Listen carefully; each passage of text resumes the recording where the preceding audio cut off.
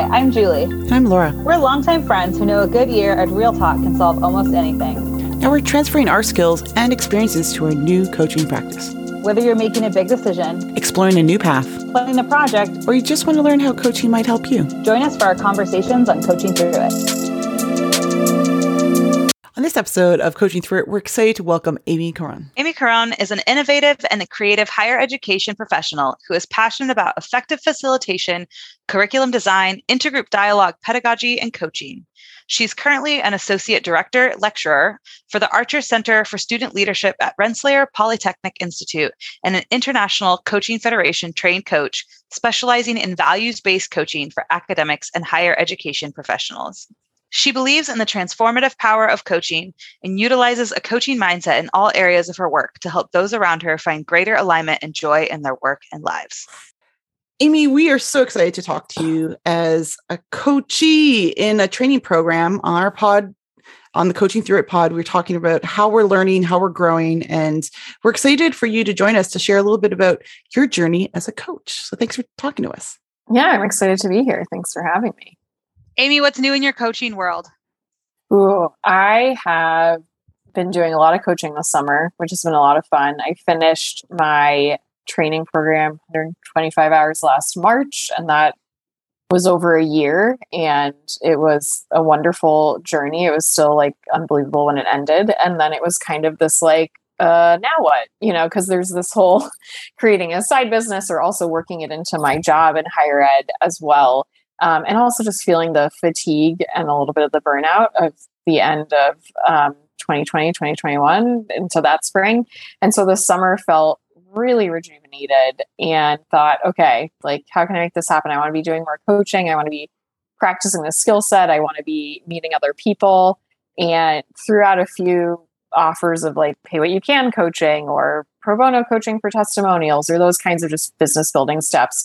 And then I've gotten to meet really wonderful people who do really fascinating things and had all these different, really unique stuff that they were going through that coaching can really help with. So major career transitions, building confidence, trying to just figure out how to navigate the world we're living in right now, and being able to hold space for them has been a whole lot of fun this summer. So I've greatly enjoyed it, and I'm looking forward to continuing as we get into the fall and more of next year.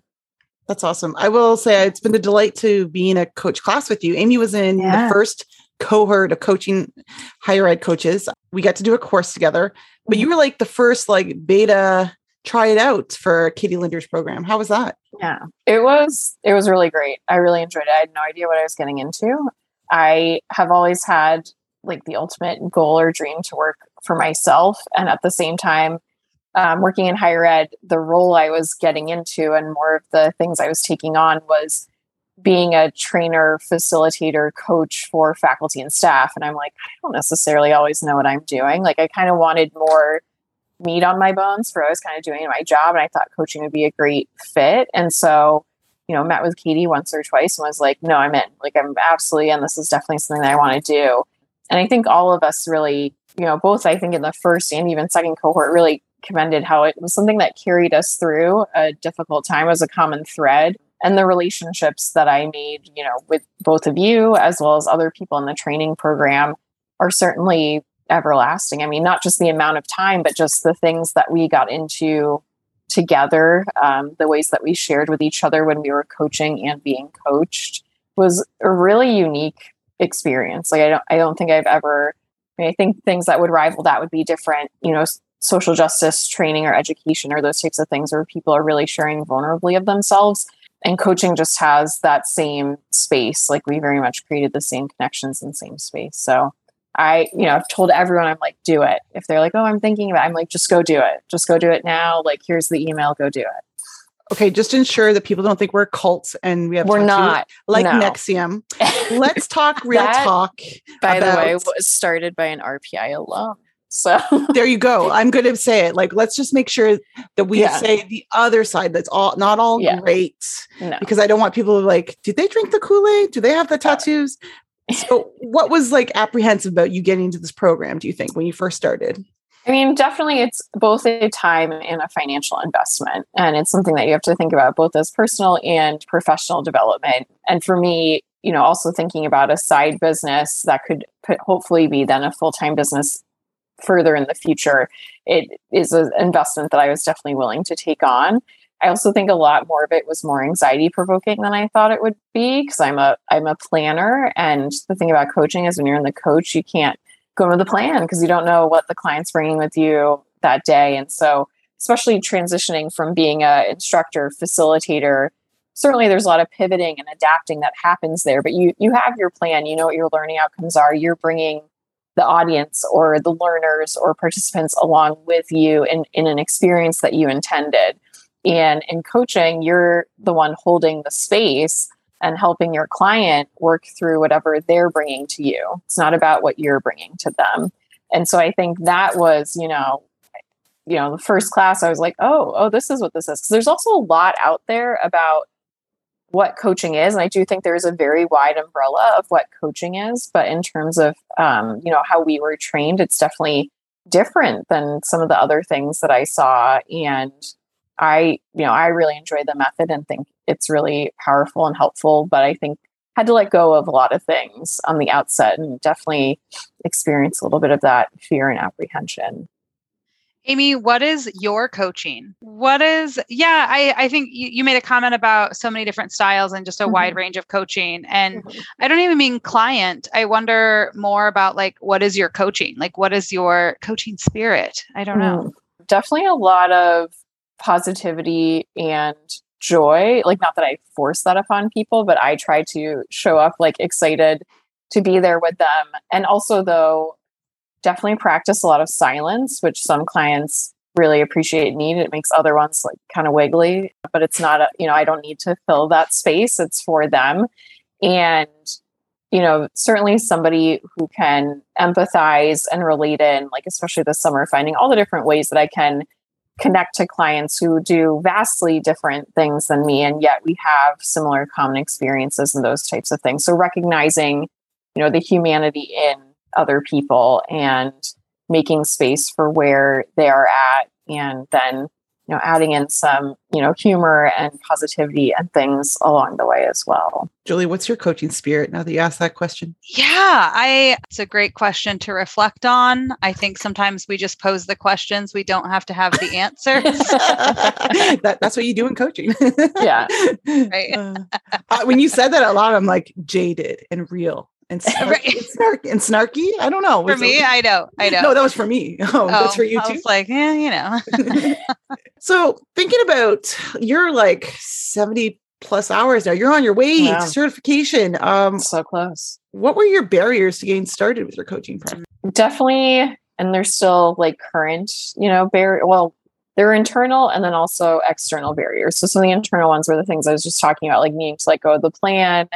Just being able to jump in, especially this is where the training course was so helpful, is that you got to try everything out in a very open, trusting space where it's okay to make mistakes and mess up. And so I appreciate that because I probably had much more perfectionism and other things needed to let go of, knowing that I was probably going to mess up certainly along the way. And then I think more externally / more on just that business side or finding clients is really kind of niching down and still working into that about who I want to be working with, who are ideal clients, what are different topics, maybe not topics, but themes that I coach around. Right now, I would say, and it is true that I lean more towards, values and alignment coaching, helping people figure out what is most important to them and how they can ensure that that is really central in their lives so that, it's aligned with work, but also aligned with just everything else that they do in their lives. And then with that, though, comes things around transitions and confidence and just other difficult stuff that seem to be repeats depending on what somebody's going through. But I think just distilling that down and then sharing that with other people so that I can make connections with potential clients or just folks that want to learn more about coaching or are curious about it. I think, another barrier is mentioning the wide umbrella of coaching is that some people are you're a woo-woo life coach, and I'm I just want to ask well, what do you mean by that? What does that mean to you? Well, a good, powerful question there. But, I think there's some association that people have with coaching that then when I kind of share what I do, they're oh, okay. That's interesting or kind of how I go about doing it or what coaching with me looks like and unveil something else. So I think getting that out more and being able to share that with people in ways that feel, genuine to me, doesn't necessarily feel like I'm hustling or selling myself or that kind of stuff. Those have just been some of the barriers. As you were talking, Amy, I think about, you talk about transformational. I have an image of your Instagram, transformation from robe to clothing, dances to, you have some real talk, and you are a reflective coach in your practice as a coach and other things that you do. So how do you do that when it's not recorded? Or what are you thinking about your practice now? What's your need for that reflection now? I'm definitely an external processor. So I've tried to journal. It's hard. It's not necessarily for me. I think if I had some prompts, it might go better. I talk to my partner a lot, and we get into interesting conversations because he also works in student affairs, but he went to a counseling program. So he's trained in counseling. And so we'll talk about the different nuances and things that are similar and things that are different. And, I've been doing this long enough now that when he's dealing with something difficult and I start in with the powerful questions, he's like, I know what you're doing. It's a what or a how question. So we don't need to do those. So I think talking that out. I also think, in my family and friends and whatever I am sharing on social media, or if people are asking about what I'm up to or how I'm doing, I'm usually talking about coaching and, just updates on that.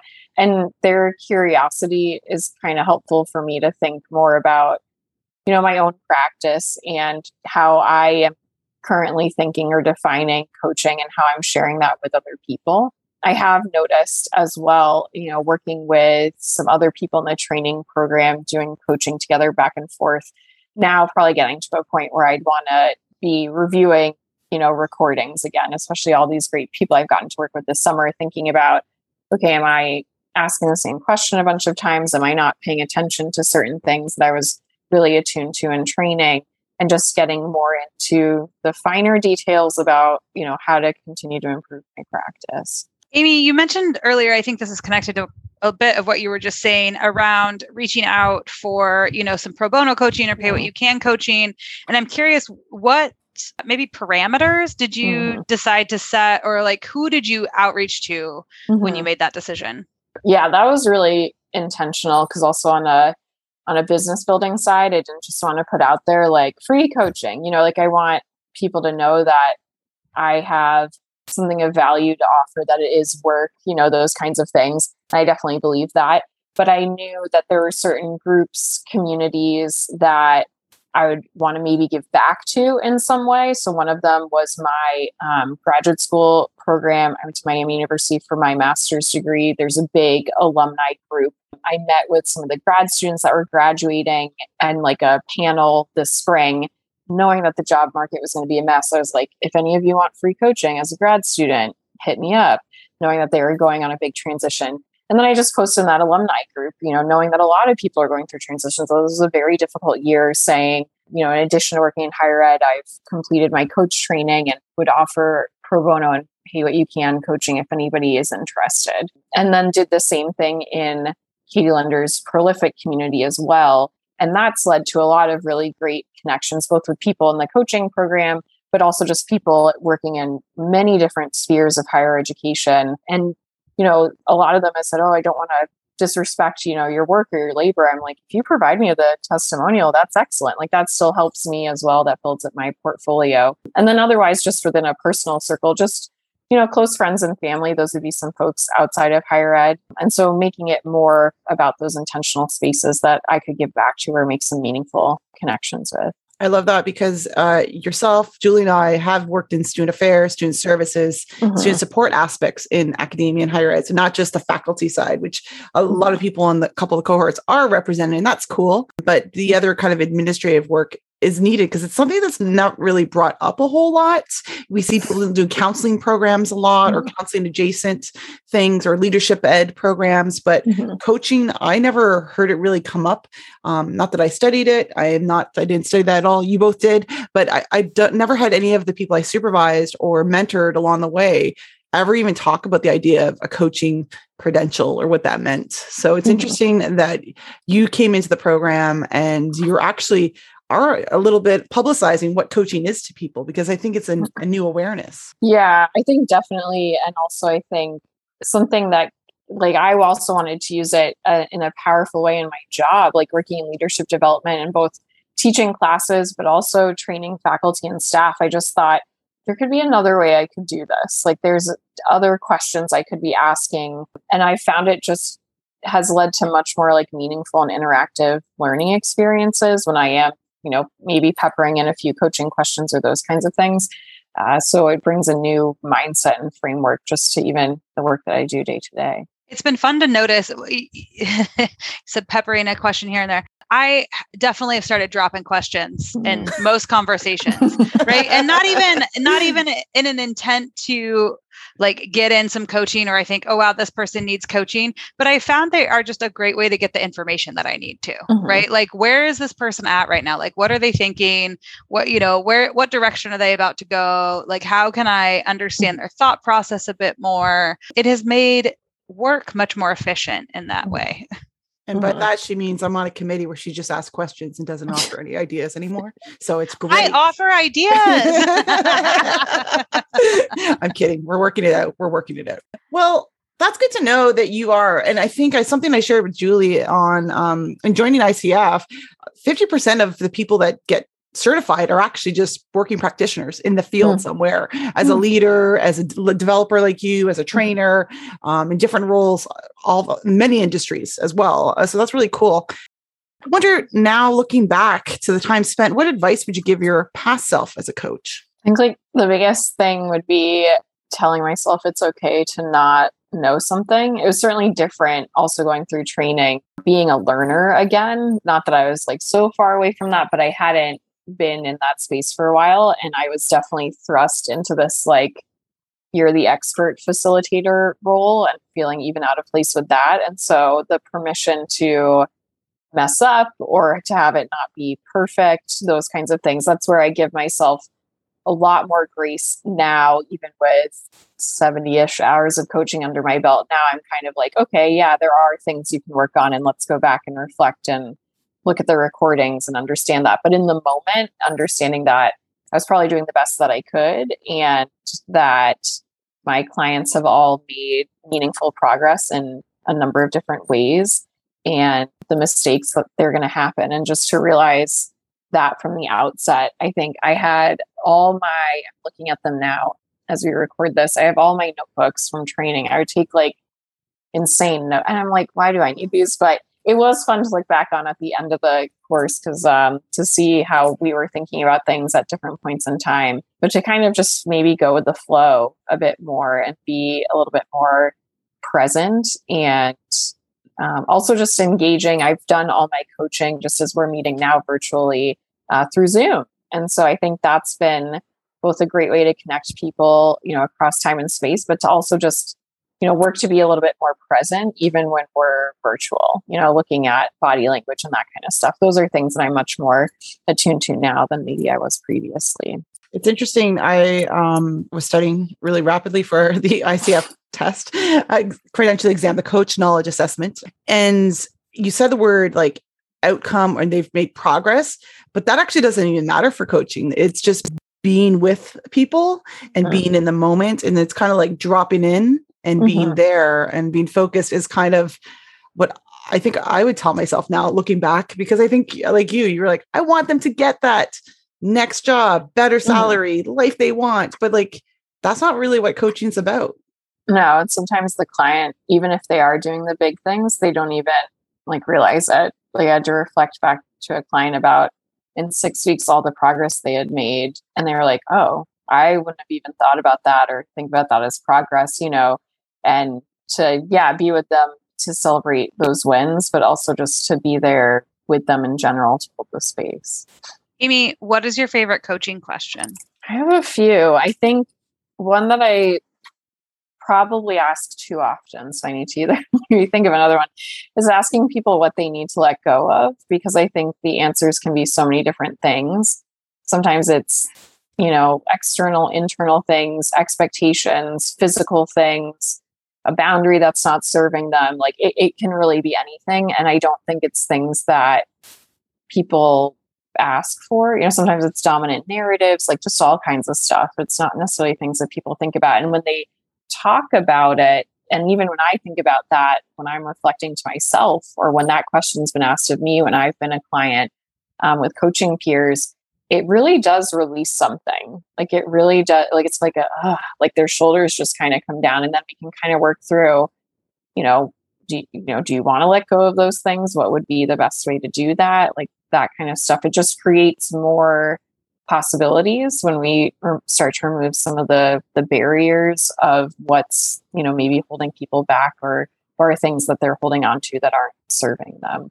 And that one I think is also tied with like, what do you need permission for? If people have some similarly like barriers, maybe things they need to let go of that are holding them back from what they would really want in their life. Yeah, maybe your opposite question could be like, I'm thinking about the hanging cat, just hang in there.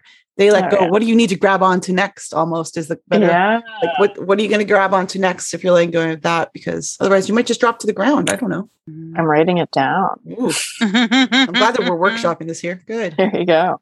I have another practice question for both of you, really. Something I was reflecting on today is I am not integrating tools very often. And I'm curious, like rough percentage, make up a number, how are you integrating tools? What does that look like for you? I think I was thinking about that as I've been reflecting on my practice, that is something I need to possibly do more of. I did it much more in training, I think, because we were doing a lot of our own experimentation and trying out the tools. I also had clients, though, who specifically were telling me, like, I want tools, like they were using that language. I don't have clients. I have clients asking for strategies, perhaps, but not necessarily tools. And so I have relied predominantly most recently on powerful questions. And outside of, mantra and maybe some others, but the ones that have more of a setup, a prompt, an activity, a worksheet, those are not necessarily things I've used recently. I have been thinking about, are there times and spaces where they would have been beneficial, or what ways can I incorporate them? Maybe thinking back to training, like what are the things that would clue you in to, this might be a good tool to ask permission to use. This could be a fit. Yeah, I was going to ask if you used any kind of values. Like I use some of those value words with folks. Julie, my percentage is maybe 30. I have been thinking about it a lot more since we talk in this podcast to reflect on our practice. So I think one of them is going back to a conversation we'll have this season with Lori, is visioning future self. So walking through an activity. And I did this tool because I did it with a team once. Then I'm like, let me do it with another person. And they happen to be both wrapped around higher ed, going back to a campus or going back to an office. And so what would that look like for 5 years from now? Because I really wanted them to think about their work design, their work selves. The other one, I like the mantra one is good. And I've been doing that name your inner critic. So I loved that one of my clients was like, it's a C, it's a K. No, it's Karen. It's definitely a Karen. So I think that's helped a few of them to compartmentalize, is what I was trying to do on time and spaces, to call out when they're being critical, and knowing that the critical inner critic's not a bad thing. So there's like getting away from that dichotomy of it. So naming it, recognizing when it's there, when it's helping them. So those have been like some of the bigger things have come up. I am thinking a bit more about like ones that we haven't used in a long time, of wheel of life. I don't know, my wheel's off life. There's like 8 things. Which one are you in balance? And I'm like, I'm afraid to ask. Are you thinking about tools you want to use, Julie? Yeah, I think much like you have said, I've used mantra. I agree that one feels very easy to use. I also think I've made an amalgamation of tools, not really remembering exactly steps of things and being like, sure, how about we do this? And then we'll just add that on and it'll be great. I've really gotten into reflective writing, or giving my clients a moment to write things down too, I think, and visualize. I found some success with that, but it's all been fairly ad hoc. It has not been super formal, still asking for permission, still checking in like, hey, are you open to doing a quick visualization or things like that? But it hasn't been like tool out of the book, I think. That's good then. I think that's you making it your own as a coach too. And we were invited in our training, we should say, to create tools. And I borrowed from some of our own work things that we do, 1-way, 2-way doors, working backwards. Like, I think those are some things that are helpful for some of my clients that have projects I think of, or choices to make. So picking up where you find it useful. But at the end of the day, we know what a tool is. Yeah. I also think sometimes, like, there are some that I think would help if a client might still be struggling. Like, great, I have a lot of clients needing help with prioritization of things. And there's a whole bunch of different prioritization matrices that we have access and could utilize. But when I'm asking the powerful questions about, okay, what is most important to you when you're thinking about your morning routine, they know. Like, they just know. They need to say it aloud. They need to think about it. They need to lay it out. It's almost like having a thinking partner. Whereas if a client might not have been as clear, or whatever, that's when I, pull in the tool and get some additional structure, things that might be helpful. I do have a very quick, funny tool story. I was with a client and asked if they'd be willing to do some writing and reflecting. And they were like, yes. And so I gave them a question. I had 2 questions. I gave them the first question and they were like, okay. And then they're like, what's the next question? And I was like, oh, okay, maybe they want, okay. And so I was like, well, here's the next question. And they were like, okay. And then they just stared at me and I was like, oh, so we're not going to do that right now. Okay. So we're gonna move on. And they were like, these will be great to reflect on later. And I was like, oh, okay. Well, I guess we're. Yeah. You go where the client is, right? Exactly. You go where the client takes you. Yeah. It's been funny. I think the reflection ones have come up for me when they were like, I don't know, or there's been like really long pauses and then they just look at me. I'm like, okay, we'll add that one if you want to reflect on that later. But like making sure it's like their action item. So I've been cognizant of, okay, that touched a nerve. If you want to reflect, here you go. Yeah. Mm-hmm. Yeah. Mm-hmm. Well, Amy, it's been a delight to chat with you. We are excited to follow on your journey and be part of your team, cheerleading you on the side in your cohort. So we're so gracious for your time today and sharing all that you do as a coach. Yeah, thank you so much. This was really great. I love, talking with you both, but really any other folks in our coaching, higher ed coaching community. I think this is something that similarly helps with building, my practice, our practice together, that reflection point. Because otherwise, it's a one-on-one experience. And so being able to have a coaching community is really important. Be sure to listen to the next episode by subscribing to our podcast. We always welcome comments and questions. Send us an email at coachingthroughit@gmail.com. Until then, we'll be figuring it out on Coaching Through It.